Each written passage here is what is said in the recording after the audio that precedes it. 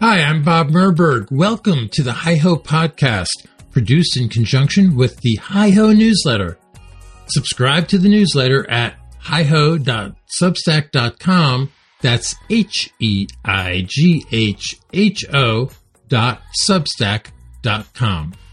Today's episode is Steering Through Stress, what bus drivers' working lives teach us about well-being. Off we go. The job stress of city transit operators, especially bus drivers, has probably been studied more than any other occupation. Along with other jobs in the transportation industry, bus driving is often cited as one of the most stressful jobs.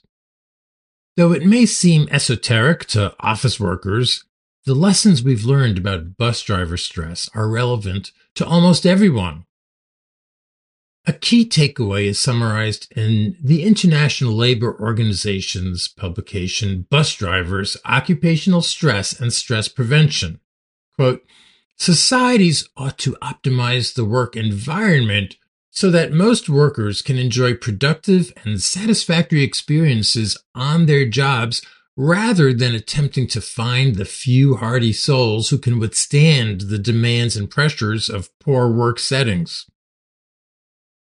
Worker advocates have endorsed organizational and environmental changes over personal interventions like mindfulness, resilience training, and stress management for decades. Most recently in a study featured in the New York Times and other outlets. The study concluded, quote, more emphasis must be placed on the greater benefits of organizational rather than individual change. 50 years of research validates that driving a bus is super stressful, and it suggests that managing the job's physical and mental health risks should focus on changing the work, not the worker. In other words, employers should manage exposure to stressors, not instruct employees to grin and bear them. In the same way, they're expected to minimize physical hazards rather than hand out painkillers to injured workers.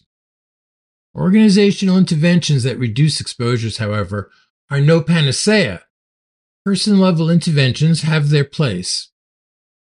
Most of the research on bus driver stress takes place through the lens of job strain models, which, simply put, attribute harmful stress to high demands in the context of low levels of control, autonomy, and weak social support.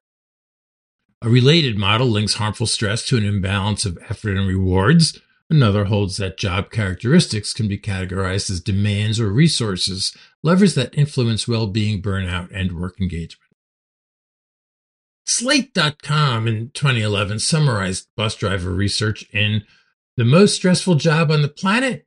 For bus drivers, streets are crowded, passengers are cranky, and there's always the chance you might get punched.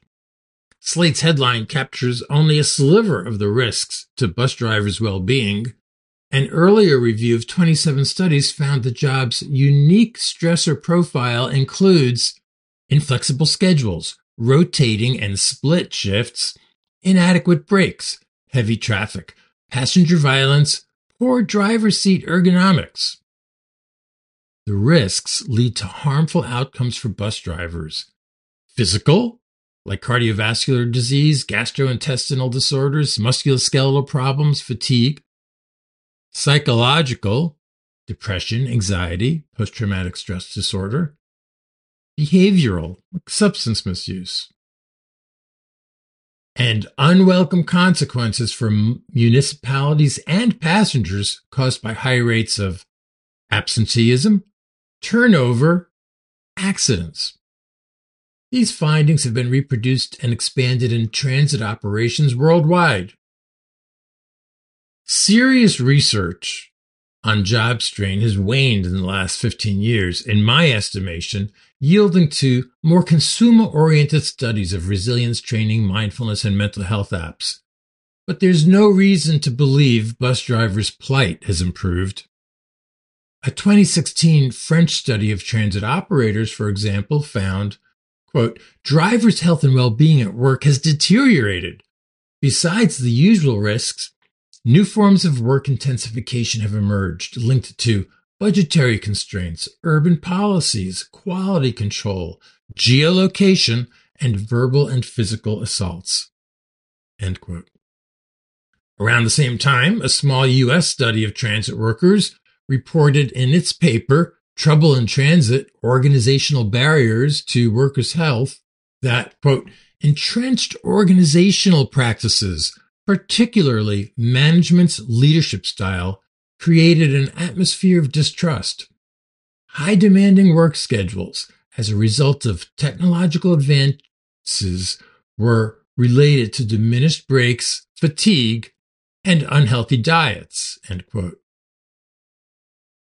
The Healthy Work Campaign's Marnie Dobson, a Hi-Ho subscriber, along with Bong-Kyu Choi and Peter Schnall, published a qualitative study of bus drivers in Southern California, work organization, health and obesity in urban transit operators. Dobson's study features transit operators' reports of how intense stress and work organization affect their health and well-being. For example, it spotlights threat-avoidant vigilance, the demands of maintaining a high level of alertness to avoid catastrophe, which has been linked to transit operator hypertension and cardiovascular disease. One driver quoted in the study explained, quote, other motorists cut us off. They don't respect the bus. We have to make a decision. We have 3 seconds at most to either hit the car, slam on our brakes, or throw somebody over. An accident review board is going to charge us and say, you should have done this and you should have done that. But the reality is we have a second to react. There's a lot of stress factors for us operators. Dobson's study also includes testimonials about feeling unvalued by managers, schedule pressures, fatigue, hostile passengers, obstacles to employee wellness program participation, and other stressors that pervade transit operators' working life. All hell broke loose during COVID. In the summer of 2020, a study found transit operators reported significantly heightened work stress, intentions to quit, and job insecurity.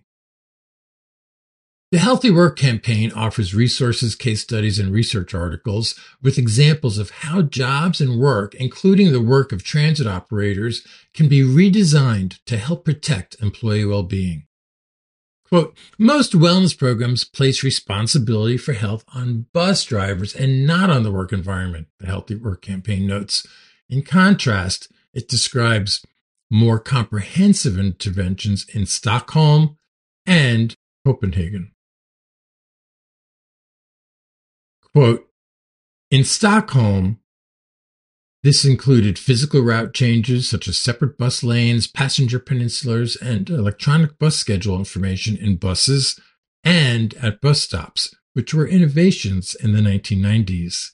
The Copenhagen project went much further and included many programs and policies involving improvements in scheduling, holiday time, taking time off, and communication, development of skills such as training in management and communication, improved training of new hires, and providing courses on topics like handling conflicts, threats, and violence, and improvements to and in replacement of buses and radio systems.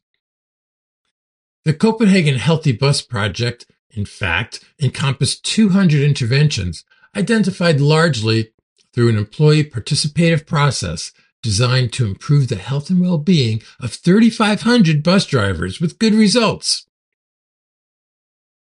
Quote, 3 years after the interventions were launched, follow-ups revealed remarkable improvements such as reductions in stress and body pains, an increase in satisfaction, and improvements in management. In the U.S., one of the most studied transit operator groups is the San Francisco Municipal Railway, MUNI, the subject of a 26-year health and safety project. Early on, the study showed MUNI drivers to be at risk for high blood pressure, and the investigators cited 60 studies worldwide confirming the high prevalence of hypertension and cardiovascular disease among bus drivers. The Healthy Work campaign describes the results of Muni interventions with a cautionary tale about what can happen when an employer disregards Peter's stress to relieve Paul's. Quote, the aims of the program were to increase the numbers of buses and drivers on certain routes, have less rushed running time, improved recovery time for bus drivers, and the chance for riders to receive education about the system. Because the project involved an inadequate budget and a limited number of vehicles, buses were taken away from another route, resulting in increased stress due to fewer buses on the other route. The pilot project was not continued or expanded. In the next episode of Hi Ho, we feature an interview with a current Muni driver, Mac Allen, who authored the anecdote in Hi Ho's last issue, A Bus Driver's Story of Connection, Kindness, and Trust. In the interview, Mac elaborates on his love of his job while sharing a clear-eyed view of its challenges. Available in audio, like this podcast episode, with a text excerpt, it's a compelling first-hand account that evokes ideas for elusive organizational solutions. It breathes life into everything discussed in this post, with takeaways on how to alleviate the stressors in almost any job.